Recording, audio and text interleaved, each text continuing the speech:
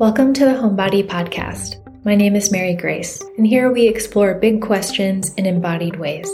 These conversations intersect the mystical, the practical, and the artful, bridging a range of topics such as astrology, creative practices, what healing can look like, and cultivating deep love and care for the more than human world.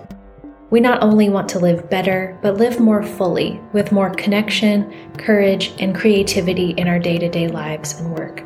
And this podcast asks, what are the ways we can do that? We hope to enliven you and inspire you towards possible, regenerative futures, and we hope to encourage you, so together we can become dynamic agents of beauty, fully awake, fully alive to all that life has for us.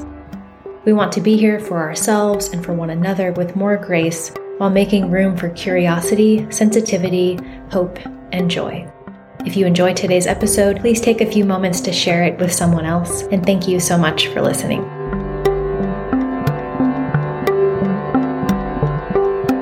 Hi everyone, and welcome. So this episode is the first of a spread out mini-series that we will sprinkle over the next few months, where we'll be talking about the dark houses in astrology. And these are the 2nd house, the 6th house, the 8th house, and the 12th house.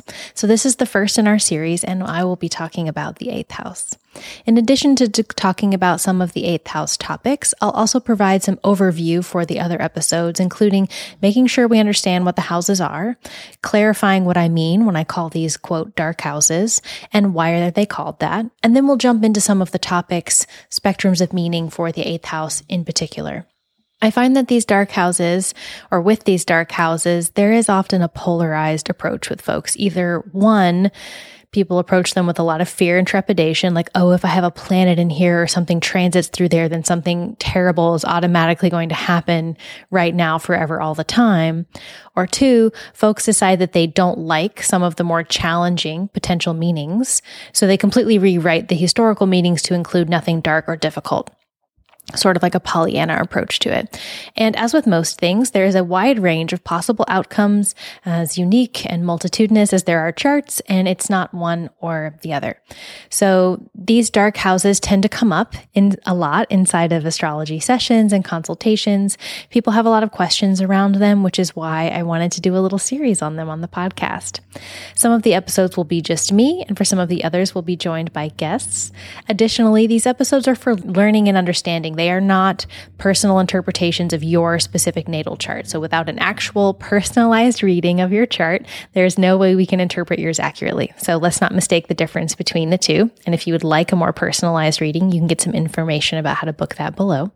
But one of the many gifts of astrology is that it can offer us a lot of nuance and specificity. However, that nuance and specificity has to be addressed uniquely as we deal with each chart. And I wanted to kick off this episode for the 8th house with a quote from the Tao Te Ching. And I have a copy that's translated by Ursula K. Le Guin, which is one of my many Bibles, really.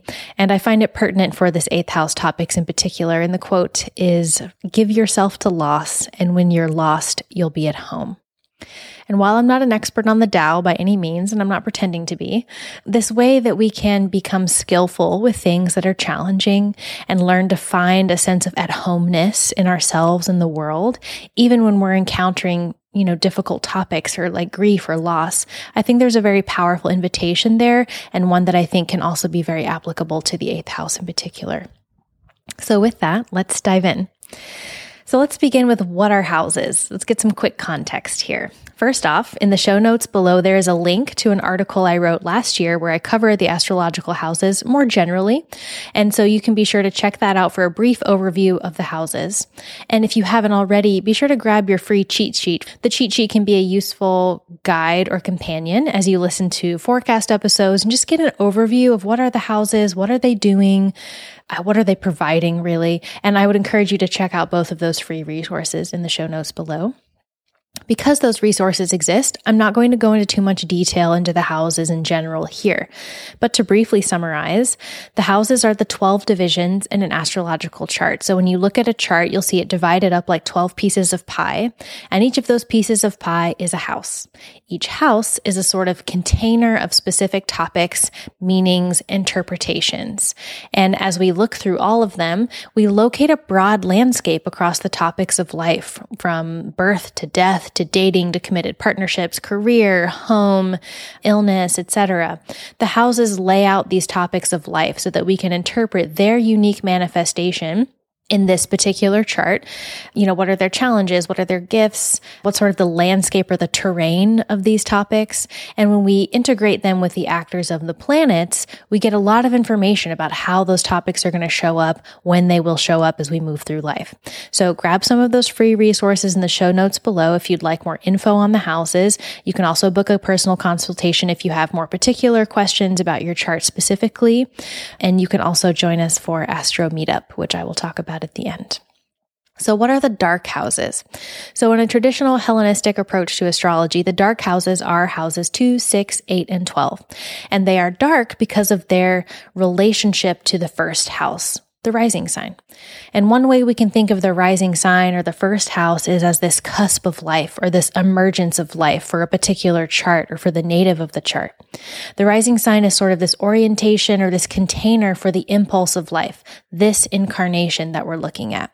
So the dark houses are called this because using traditional aspects, the dark houses can't see the rising sign, which is the light of life. The light of life, therefore, doesn't shine on these houses because they aren't visible from this cusp of incarnation. So they're called dark houses because they aren't receiving that light. Related to that, as you could expect when we look at the chart as a whole, some of life's more challenging or difficult topics tend to live in the dark houses. So why is that important? And also, why can't every house be like a sparkly secret unicorn with like a rainbow cauldron dispensing nothing but what I want to hear? Well, because astrology is a way that we talk about life and we make meaning of actual life. And life isn't all unicorns and rainbows, or at least mine isn't. So we have to have a way that we talk about, work with, and make sense out of some of the more challenging topics in life. For instance, one of the primary topics of the 8th house is death. And everyone immediately goes like, ugh. And it's not everyone's favorite topic, but how accurate or how honest would astrology be as a practice if we didn't have a way or a place that we could talk about death? One of the most central components of the human experience, which is our mortality, is the impermanence of everything. So in order for astrology to be effective and honest, we have to be able to use its language to speak to all aspects of life, not just our favorite parts. Otherwise, it's not a very holistic language, in my opinion. So things tend to be more mysterious in the dark and when they are hidden in the dark. And if you think of a landscape outside, when the sun is shining and bright and warm, and now you think of that same landscape when it's pitch dark outside, they're going to feel very different. So our experience of them will be quite different. But actually the content of the landscape is essentially the same. It's the same place, right? Let's say it's like a meadow or something. The meadow in the daytime is the same place as the meadow at nighttime. But simply because one is dark, or when it's nighttime, it's dark, it starts to feel different. We experience it differently. And when we can't see something, we tend to behave differently in that place. We perceive it in a different way. We perceive ourselves in a different way. We find ourselves having to meet more uncomfortable aspects of ourselves or navigate unique challenges because we can't see. Or we can't see in the same way, I think would be a better way to say it. The way that we're going to walk through the meadow or the forest at night is different than how we're going to walk through it or experience it at noonday. And that can be something helpful to think about the dark houses in general. So they're going to ask us to kind of move about differently. We'll perceive ourselves differently. We may have to confront things or confront experiences that kind of pull up new levels of trust or surrender or navigation, or as we face things that we can't see as well, or topics that we don't prefer. So the dark houses don't aspect, they don't see, they don't witness the rising sign, and so they aren't lit up, so to speak. Another way we can technically speak about the dark houses is that they are in aversion to the rising sign, or they're turned away from it. And so the topics that we find in the dark houses tend to be ones that we struggle with. It doesn't mean that good things can't happen there. It doesn't mean we can't receive benefits from these places. We totally can. And it also doesn't mean challenges can't arise from other houses. They totally can. But in general, the dark houses have some unique struggles simply because they are not in direct conversation with, they're not in direct light receiving mode from the rising sign. So that's what I mean when we call it a dark house. So let's talk about the 8th house in particular. So some of the topics that we find in the eighth house, and according to Demetra George, who's done extensive research into all things astrology, but in particular in the houses and the development of their significations over the past couple thousand years, she says that death is the oldest and most consistent signification for the eighth house. So, like I said earlier, how accurate or useful would astrology be as a language if we could only talk about the easy parts of life? And death is so foundational to our experience of being human, right? Our mortality informs our choices, our relationships, how we orient ourselves to age, and what is important to us. And while death may not be the easiest truth about life, it is true. And different belief systems offer us a wide variety of maps and beliefs around our mortality and what to do with it and how we should therefore live. And regardless of how you personally make meaning or sense around death, its inescapable reality very much informs how we live. So for me, there's always this invitation to live as if we were dying so that we can live more honestly to ourselves and to one another and to the stories that we relate to the most in this life.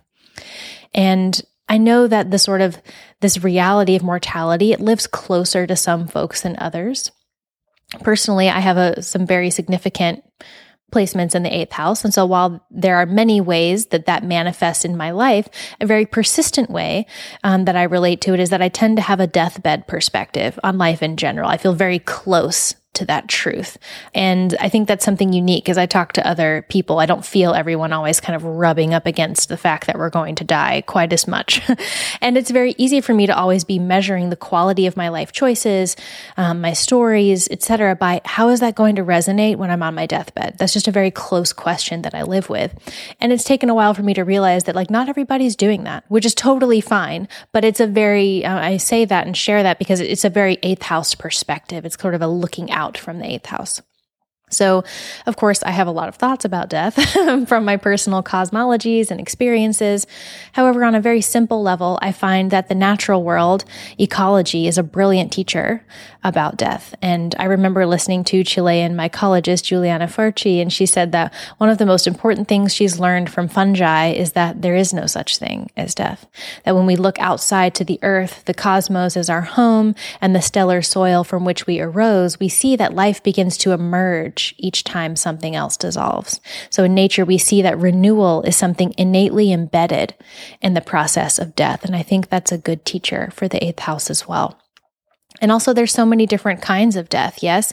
Anytime we experience a loss of some kind, it is a kind of death. Anytime we become someone else or we morph into, the version of us that life needs us to be at this point in time, then we die to an earlier version of us. Whenever we move, the previous home dies. Whenever we enter a relationship, the part of us who wasn't in a relationship dies. Whenever we lose a pet or a sentimental object or a job, etc. For me, it's like when someone cuts down a tree that I really love. Whenever we go through these sort of dark nights or experiences of loss, they're very close to death in many ways. And these are all because of their connection with loss, and they're very much eighth house experiences. So these losses, these deaths, however you want to think about them, are also lessons of how life is always moving and growing and changing. In order for change to happen, there must be death. In order for something new to come in, then we must surrender something. So if we have a life that is always growing and evolving and changing, then we are also living a life that is getting good at surrendering and releasing and grieving and letting go, right? If we want to get good at renewal, we need to get also really good at grieving or surrendering. So we could also see death, as this experience of catharsis or this experience of loss, which secretly or not secretly is also related to an underworld experience of rebirth or renewal potentially. Another common topic for the eighth house is inheritances or other people's money. So if you think about it, we get inheritances, for instance, when someone dies. And it can be a benefit or something that is helpful or that blesses someone's life, but it is still tied to death or loss in some way. Other ways that we can find this topic of other people's money in the eighth house is like the partner's money. If there's a romantic or a business partner, or there's a relationship that's committed in some way or formalized in some way, then the eighth house is where we would look for that partner's money. We can also find debt in the eighth house, money we owe to others, or taxes, which is another way of thinking about other people's money as it relates to ours. So even with just this particular topic of other people's money, there, of course, a whole lot of ways we could see this play out or ways it can relate. Someone with a really nicely set up eighth house, for instance, might be good at getting money from others, maybe through scholarships or fundraising, or maybe they inherited money or their partner makes good money, for instance. The eighth house is also a house of hidden things, right? Things that we don't normally talk about or things that we keep hidden or are considered taboo, which, that changes from era to era.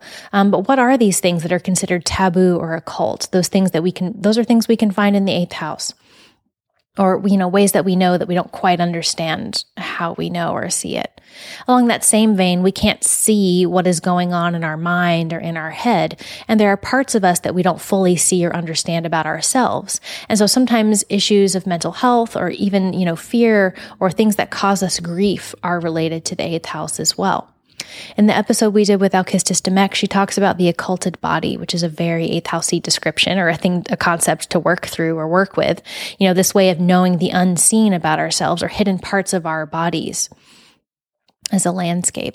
And with all of these topics, again, depending on everything else going in the chart, sometimes these topics can show up more as the field of someone's work or expertise. For instance, therapists or mental health specialists or death doulas or hospice workers, they may not be the ones suffering from the mental health issue or the death per se, but they are acting in the field of it. And they have some kind of experience or in their expertise in that area. And that eighth house is sort of a landscape where they are acting, even if they're not the ones directly suffering from it.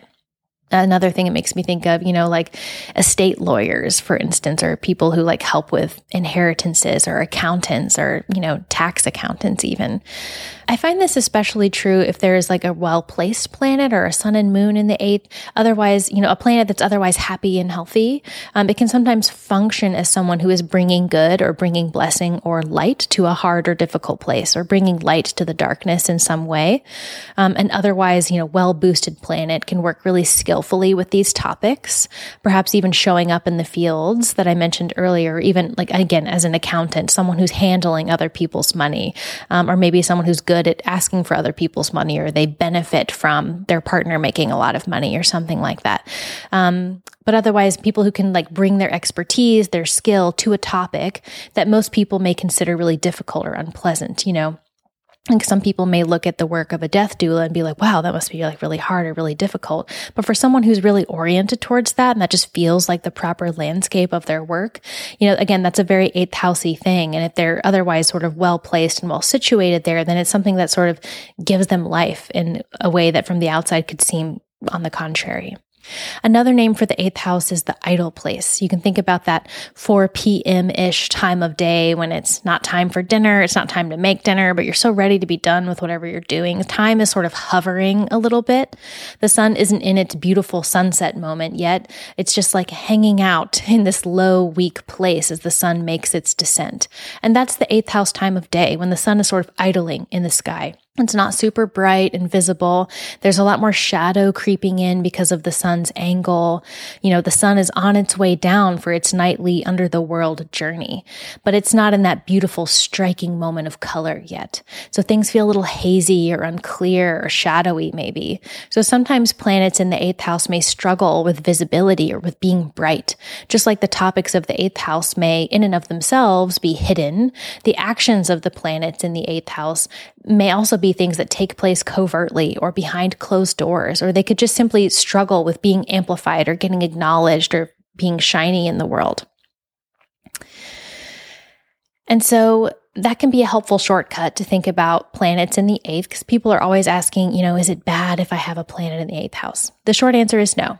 So many different things are taken into consideration when determining how well or not well a certain planet is functioning or a certain area of life is going. It's not as simple as there's a planet here, therefore it's bad or good, right? It's multi-layered, it's a nuanced process through which we go about evaluating how a planet is doing and what they're doing.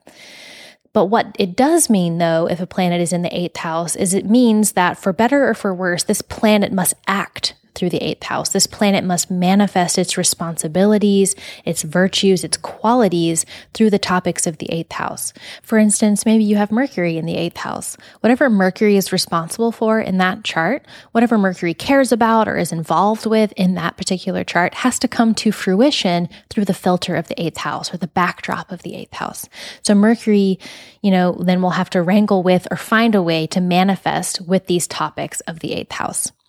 Since the 8th house is a dark house, it could also mean that a planet there maybe sometimes is difficult to access or rely on, or maybe it's difficult to use as a guide because it's traveling in the dark, which isn't always the most efficient way, right? That planet may get lost or disoriented, or it may require extra work, or different ways of knowing, or less traditional ways of knowing, more dark ways of knowing, in order for them to function well.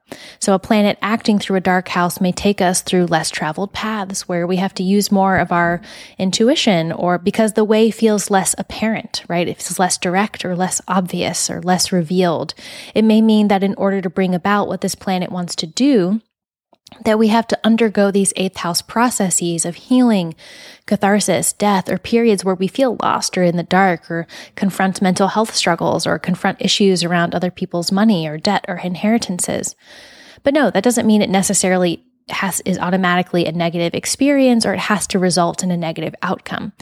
And I also want to add that just because something is hard or even dark doesn't automatically mean it is or is going to be a negative outcome. We can also look at it as an invitation to engage more directly with any needs or wounds or insecurities we have around these issues, right? When we realize that it's kind of inescapable, it's like, well, we might as well get good at it, right? And even if you don't have a planet in the 8th house and you're like, there is still an 8th house in your chart, right? It still exists. It's still acting somewhere in the chart. It still has planets, transits through it. That house still has a ruler. That ruler is still acting in the chart. There's no life where we don't have to interact with these topics in some way. And so I want to wrap up here with the invitations present and as a reminder that we're always being invited into healing, right? How can we get skillful with healing? How do we get skillful with seeing in the dark? How can we become more accepting of death and compassionate with loss? How do we get to know our underworlds and become better storytellers of those spaces? How do we practice the surrender that's necessary for growth and evolution as seasons change? How is the natural world around us teaching us about these things all the time, right? How do we get more skillful with money and other people's money? How do we need support? If we're struggling with fear or mental health or death or grief, these things that are hard to see and understand by ourselves, how do we get better at seeking help, asking for help? What are ways that we can learn to express what we need so that we can see our hidden things more clearly? Or how can we know them better, whether we see them or not, right? Maybe we never see these things. Maybe we never understand them clearly, but how can we know them and work with them anyway? And who helps us do that? If we're having trouble understanding something about ourselves, what or who can serve as a mirror to help us with that? If there's something that you can't see because you're facing a particular direction, you can just find an angle with a mirror and you can see, like in a dressing room, for instance, you can't see the back of you when you're looking straight ahead unless someone puts a mirror behind you, and then you can. So who can see our blind spots, or what can help us see that? When it relates to material resources or money, how do we relate to the money of others? Are we in skillful relationship with that? And do we allow ourselves hidden things? For instance, do we allow some things to be just for us, or just for the dark, or to stay secret? Right? In a world that's so published and out front and put it on Instagram and put it on TikTok, do we keep some things just for ourselves or for the dark? Do we allow some things to be occulted that want to be? I'll wrap up here with a quote by Thomas More that feels applicable. Quote, "It is precisely because we resist the darkness in ourselves that we miss the depths of the loveliness, beauty, brilliance, creativity, and joy that lie at our core." Unquote. So are you interested in having a secret? Do you have shadow and shade like a good painting? Is that something that we can get better at as we become better travelers of different kinds of terrain and different kinds of lighting, right? When we think about Venus retrograde, I'll have an article linked for that below if you want, where we talk about, Inanna's descent or Persephone's abduction or Jonah in the belly of the whale or these other underworld mythologies. How do we become good travelers through the underworld terrain or dark terrain so that we can move through both worlds, both times of day, the way trees do or legends do or humans do? And when we become better travelers, then there are fewer things that we fear because we've met the darkness and we know its name, and we can therefore move through it and move with it and travel in it when we're called to. Because we're meeting all of life, which includes death, all the way, life in which there is the beauty and the terror, as Rilke says. So I hope this gives you a good intro, some food for thought regarding the 8th house. If you have more questions or things that you'd like discussed on the podcast, reach out, leave us a review, email us, let us know. Remember to check out our free resources below. And you can also sign up to join us for our free Astro Meetup, which takes place on the first Wednesday of each month, if you'd like to talk about this more with me and with others. And with that, I wish you light on your way and the ability to see in the dark when there is no light. May you be well. Peace. Until next time.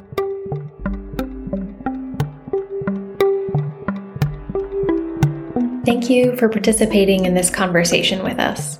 If you enjoyed the episode, please take a few moments to subscribe to the show, leave us a review, and share the episode. These tiny tasks help our independent podcast so much. Be sure to also check out the links below to learn more about any free resources, guests, or things we talked about today. Our intro and outro music was created by artists Aaron Palovic and Jared Kelly. Our podcast logo was created by Elaine Stevenson, and this show is produced by Softer Sound Studio. Thank you for being here. Be well. Peace.